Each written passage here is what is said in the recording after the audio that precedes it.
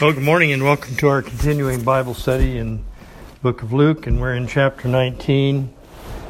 And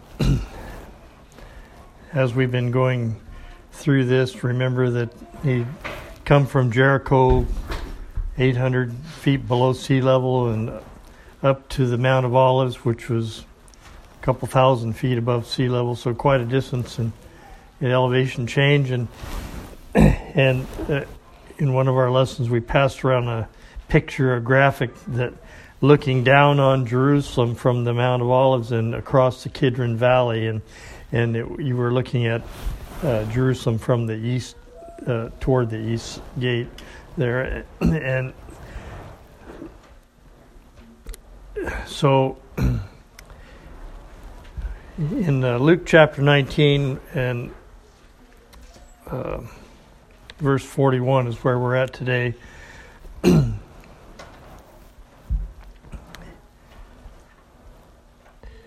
when he was come near, he beheld the city and wept over it, saying, If thou hadst known, even thou, at least in this thy day, the things which belong unto thy peace, but now they are hid from thine eyes. For the day shall come upon thee that thine enemies shall cast a trench about thee, and compass thee round, and keep thee in on every side, and shall lay thee even with the ground, and thy children within thee. And they shall not leave in thee one stone upon another, because thou knewest not the time of thy visitation. You know, he speaks of Jerusalem as more than a city there. It's a city that's comprised of people, and it's comprised of, it should have been mostly comprised of people that believed in him, but it wasn't. And so as he came near, he beheld the city and wept over it. And so I want to spend some time today talking about Jerusalem, and in Matthew. In Matthew's record of this, he says, Jerusalem, Jerusalem, that thou that stonest the prophets and kills them that got sent to you, how oft I would have gathered you together as a hen gathereth her chicks, but you would not. You would not. And that's just it's kind of the sum of the story there, that without divine grace, without revelation, without divine intervention in salvation, that's just where we'd all be, and we would not. And in our last lesson, thy king cometh, in Luke 19:38, so blessed be the king that cometh in the name of the Lord, peace in heaven, glory in the highest. And that come to us from Zechariah chapter 9, verse 9, that quotation from the Old Testament there. And so we begin from there with a reading from Psalm number 2, kind of as an introduction verse for today's lesson on Jerusalem. In Psalm chapter 2, verse 1, it's written, Why do the heathen rage, and the people imagine a vain thing? The kings of the earth set themselves, and the rulers take counsel together against the Lord and against his anointed, saying, Let us break their bands asunder, and cast away their cords from us. He that sitteth in the heavens shall laugh, the Lord shall have them in derision.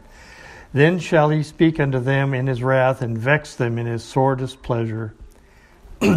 Boy, it would be a pretty grim scripture if it wasn't for the next verse. Yet have I set my king upon my holy hill of Zion. Hallelujah for that. You know, and he was come near the city, he just looked at it and just wept. And we mentioned Matthew here in chapter 23:37, where you would not, and that's also recorded in Luke chapter 13:34. You would not. And so as we look at this, we kind of look at symbolical Jerusalem and national Jerusalem. And Jerusalem was kind of a symbol of national Israel ruined by the fall, and that's where they were. The heathen are raging. The people are imagining a vain thing. They said, he's going to come to Jerusalem, and it'll be our capital city of Israel, and he'll be the king and he'll throw off the Romans. All those things that they imagined in a physical way, that he said, that's not why I'm here. That's not what I came for. I came to seek and to save that which was lost.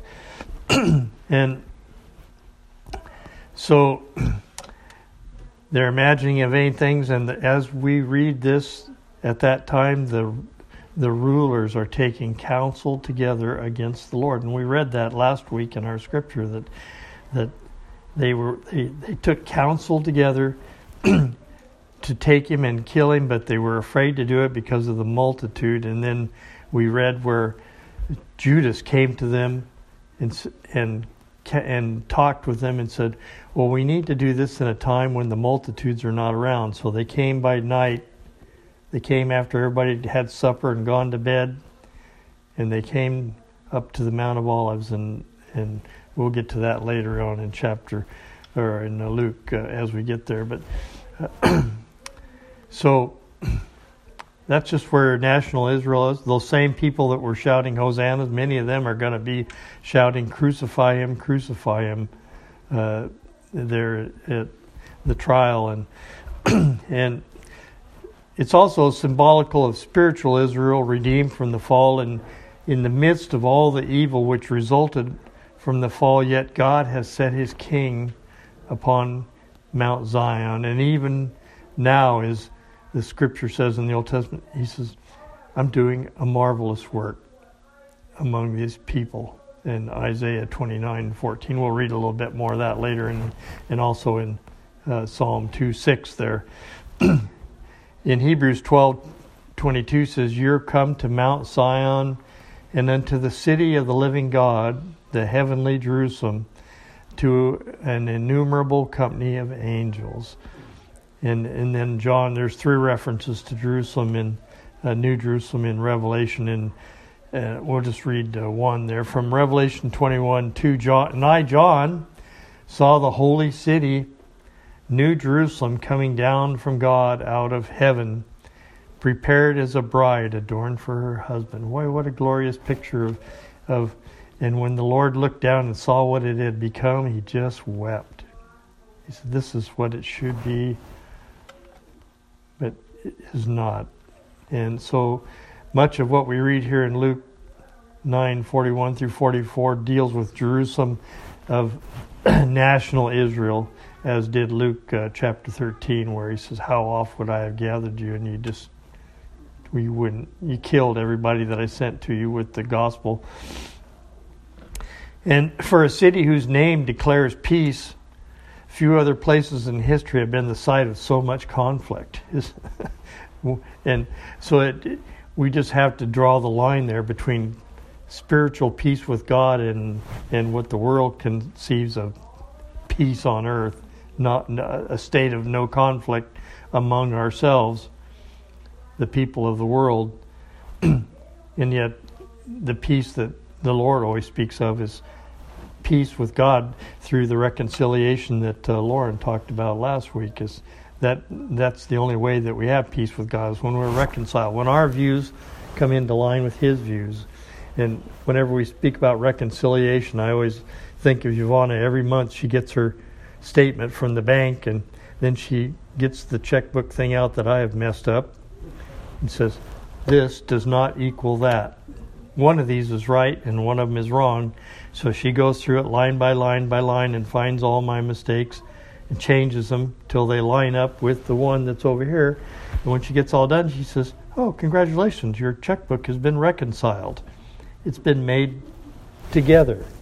It's been made the same. And that's what happens through the blood of Christ. We're reconciled to God, and our view of him is very much changed. And so this Jerusalem that's been the site of so much conflict, it's been built up and destroyed time after time because of iniquity, conquered time after time by Assyrians, Egyptians, the king of Israel, and those are all recorded for us in 2 Kings and Chronicles.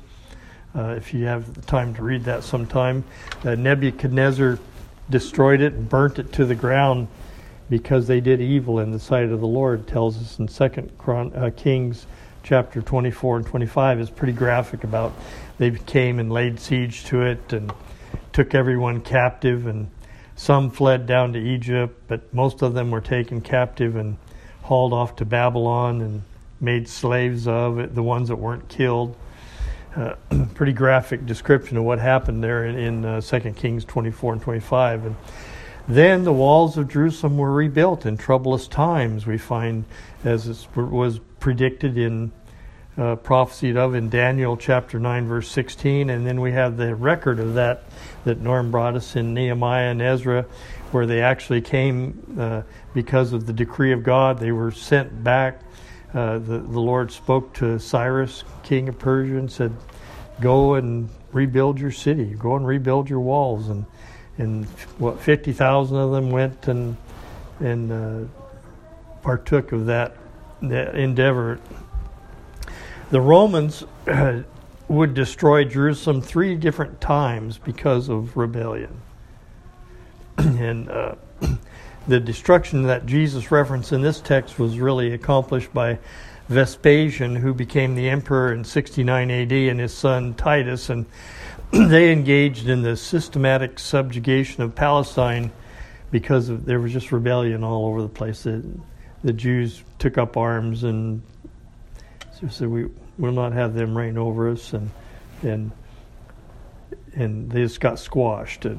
And in 70 AD, the Jewish historian Josephus, in Volume 1 of War of the Jews, records that they came to Jerusalem, the Romans came to Jerusalem at the time of the Feast of Unleavened Bread, the Passover, and besieged it. And they camped in completely around the walls and cut them off. And during this time, a few people were able to escape, but mostly not. And the ones that escaped, they caught them and they crucified them right in front of the walls so that the people could.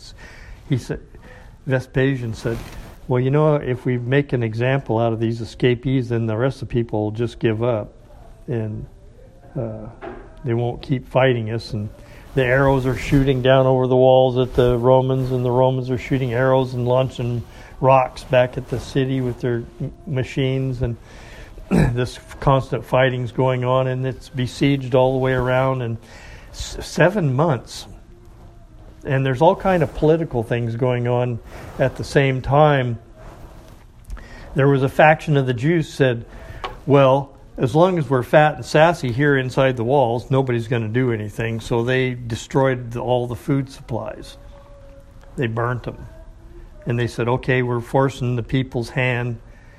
They're going to have to fight to survive now because we haven't been able to talk them into taking up arms and fighting the Romans. But now it's either fight or starve. And so they really weren't in a position to fight. And they were starving. And after 7 months, horrible things happened. There were bands. It's just kind of like Chicago and Seattle. There were bands of people roaming around the streets, just burning and looting and breaking into people's homes and searching to see if they had any food. Sometimes they would snatch it right out. People would say, oh, they're coming through the door. I got to eat this quick. And they would come in and grab it right out of their mouth and take it and torture them and beat them up. Sometimes they would kill them and trying to get them to say where they had their secret stash of groceries at. And sometimes if they were really starving to death, they'd say, well, we're not even going to kill you because you're going to die soon enough anyway, so we'll just let you suffer. And it was just horrible, horrible. After a while, the lanes of the city were just clogged with dead people. And people were too weak to bury them. They tried burying them at first, but they couldn't keep up. People were dying faster than they could take care of it. And so eventually they just started pitching them over the wall, just down into the valley below the walls there. As Jerusalem was built on 2 hills. We'll look at that here in a minute, but they just threw them over the wall and the stench was just awful. And Titus, he was the general under Vespasian at the time. I believe it was his Vespasian's son. He was making a tour around the city, checking on his troops and looking at the situation, and he just groaned. And he even cried. Josephus said he cried out to God, how awful. I wish they would give up, But 500 a day were trying to escape, and they were crucifying 500 a day as an example to the people in the city. And it got to the point where the Romans were running out of room to put sticks up to crucify people on. That's how bad it got. And Josephus recorded that as many as 1 million people were killed. 1,100,000 were killed. Jews were killed. And remember, at the time of the Passover, you had Jews coming to the city from all over the world and for the Passover, and so there could have been a couple, 2 or 3 million people in there easy, and 1,100,000 of them were recorded as dead from this conflict, and 97,000 were captured and reduced to slavery, and 70,000 of those were taken to Rome to build the Colosseum. And, so at the same time, Josephus in his journal recorded the richness of the temple, and the various kings that had been there that had been placed in charge of the Jews. They wanted it richly adorned, and they had their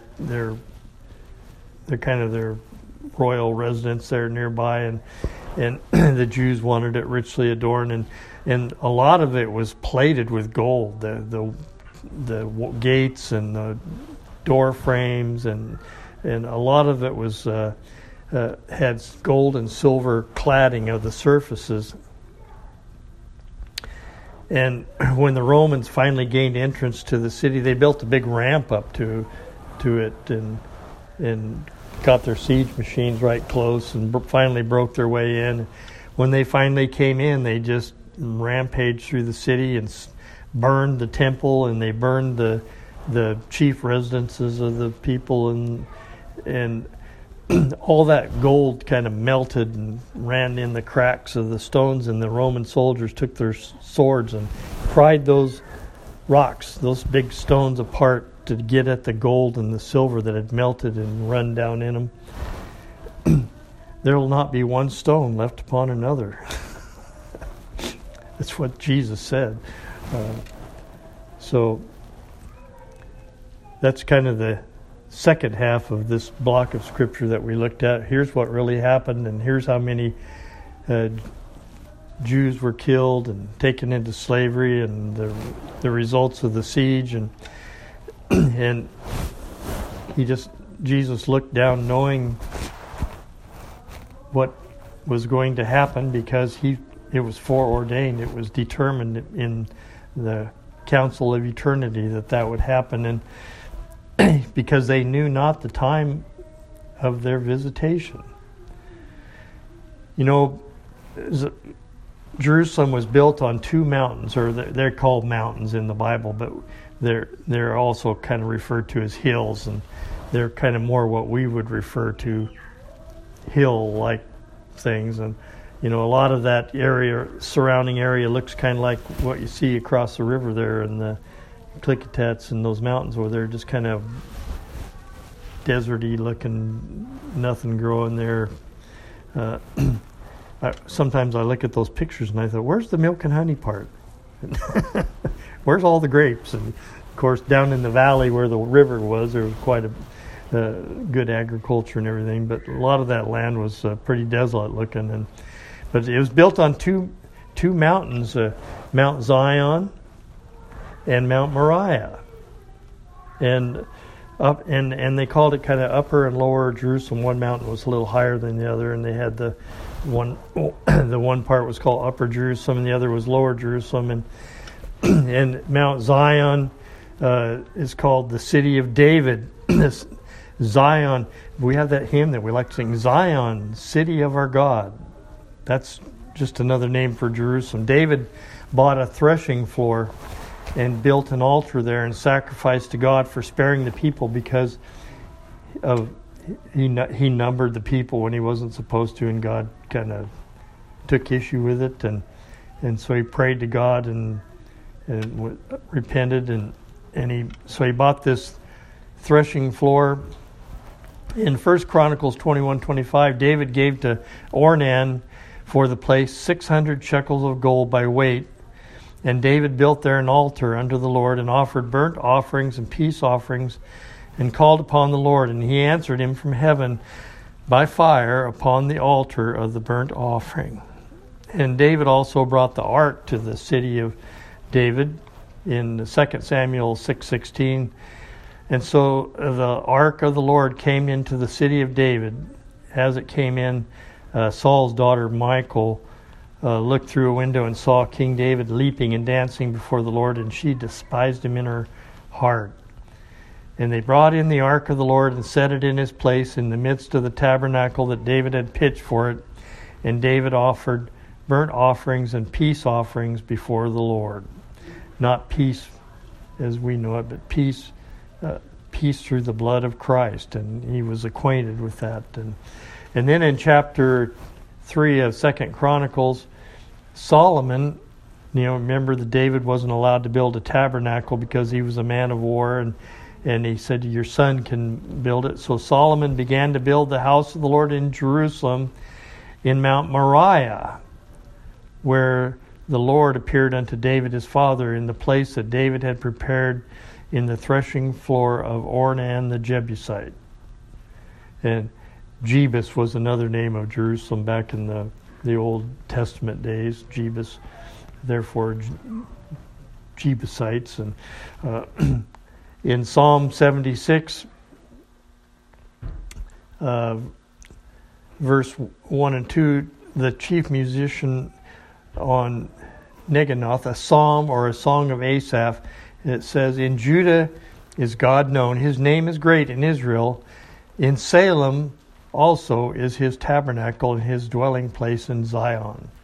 So Salem, an early Old Testament name for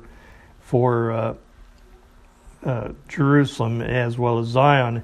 Mount Moriah, you might recall Mount Moriah is the place where God told Abraham to take his son up and sacrifice him. And you're all aware of that passage of Scripture. And then we saw that Solomon built his temple on Mount Moriah. In Genesis 22, verse 1 and 2, we have that text that says, and it came to pass after these things that God did tempt Abraham and said unto him, Abraham, and he said, behold, here I am. And he said, take now thy son, thine only son Isaac, whom thou lovest, and get thee to the land of Moriah, and offer him there for a burnt offering upon one of the mountains which I will tell thee of. And so Mount Moriah, the land of Moriah, and Jerusalem, the capital of that land. It's also mentioned in as Shalem in Genesis 14:18. And Melchizedek, king of Salem, brought forth bread and wine, and he was the priest of the Most High God.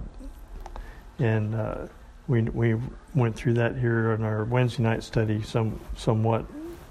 And so that is referenced in Hebrews chapter 7. For this Melchizedek, Hebrews 7:1, king of Salem, priest of the Most High God, who met Abraham returning from the slaughter of the kings and blessed him, to whom Abraham also gave the 10th part of all, first being by interpretation king of righteousness, and after that also king of Salem, which is king of peace. So we have the interpretation of that name of Melchizedek and the name of Salem as peace. In the etymology of that early name of Jerusalem, it's shalom, peaceful. It means complete, to be safe in body, mind, and spirit. and to causatively complete it. And Melchizedek was king of righteousness and king of Salem, the sovereign of peace. And another name that we find for Jerusalem is Ariel, as recorded by Isaiah in Isaiah chapter 29. We referenced that a few minutes ago earlier in the lesson there. But Ariel means lion of the mighty God. Ariel. And he talks about the siege of Jerusalem in Isaiah chapter 29. Woe to Ariel, the city where David dwelt. Add you year to year, let them kill sacrifices. They just kept building it up, and they just kept killing more sacrifices with no idea what they were doing, no idea of the gospel.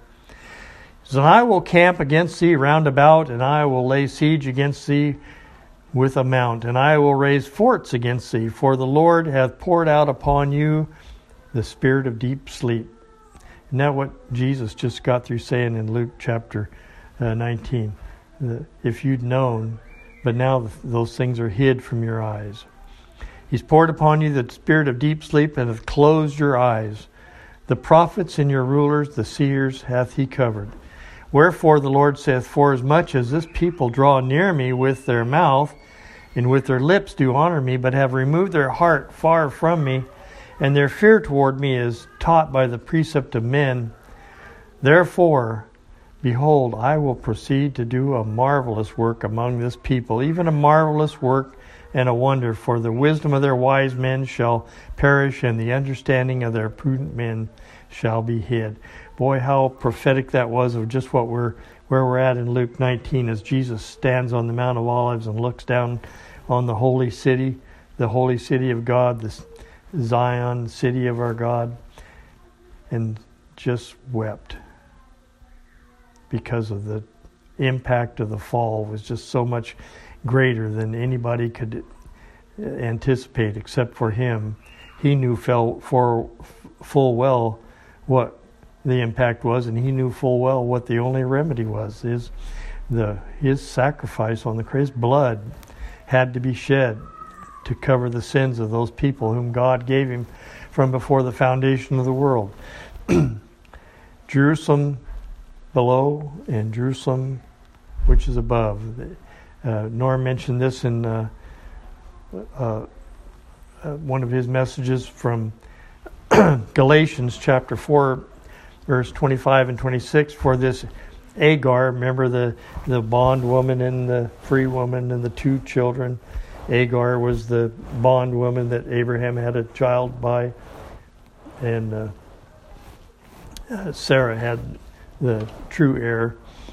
For Agar is Mount Sinai in Arabia, which answereth to Jerusalem, which now is, and is in bondage with her children. That's where that whole program takes you. That whole program of legalism, that whole program of works, that whole program of the law, trying to get salvation through that. It's just bondage. But Jerusalem, which is above, is free. The spiritual Jerusalem, which is the mother of us all, Galatians 4:26. And in view of this, what should have been but was not because of sin and the fall, Jesus looks down on that holy city, the city which should have told of his sacrifice, which would be the peace between man and God. Shalom, peace. The very gospel message, he looked down upon it and wept because they couldn't see the kingdom of God. Unless a man be born again, he can't see the kingdom of God. The effects of sin, the consequences were and are greater than can be imagined. And so when he was come near, he beheld the city and wept over it, saying, If thou had known, even thou, at least in this thy day, the things which belong unto thy peace, but now they're hid from thine eyes. For the days shall come upon thee, that thine enemies shall cast a trench about thee, and compass thee round, and keep thee in on every side. and shall lay thee even with the ground, and thy children within thee, and they shall not leave in thee one stone upon the other, because thou knewest not the time of thy visitation. All the things, it just struck me that when I was reading Josephus about all the cladding and the gold cladding and the ornamentation and all of the fine thing, and even a little bit later in Luke, one of the disciples says, "Man, that is some spiffy temple. It is good looking, don't you think?" And he just said, it's just not that outward thing that counts, and all the gold and all the cladding doesn't cover up all the iniquity that's going on inside. It just doesn't.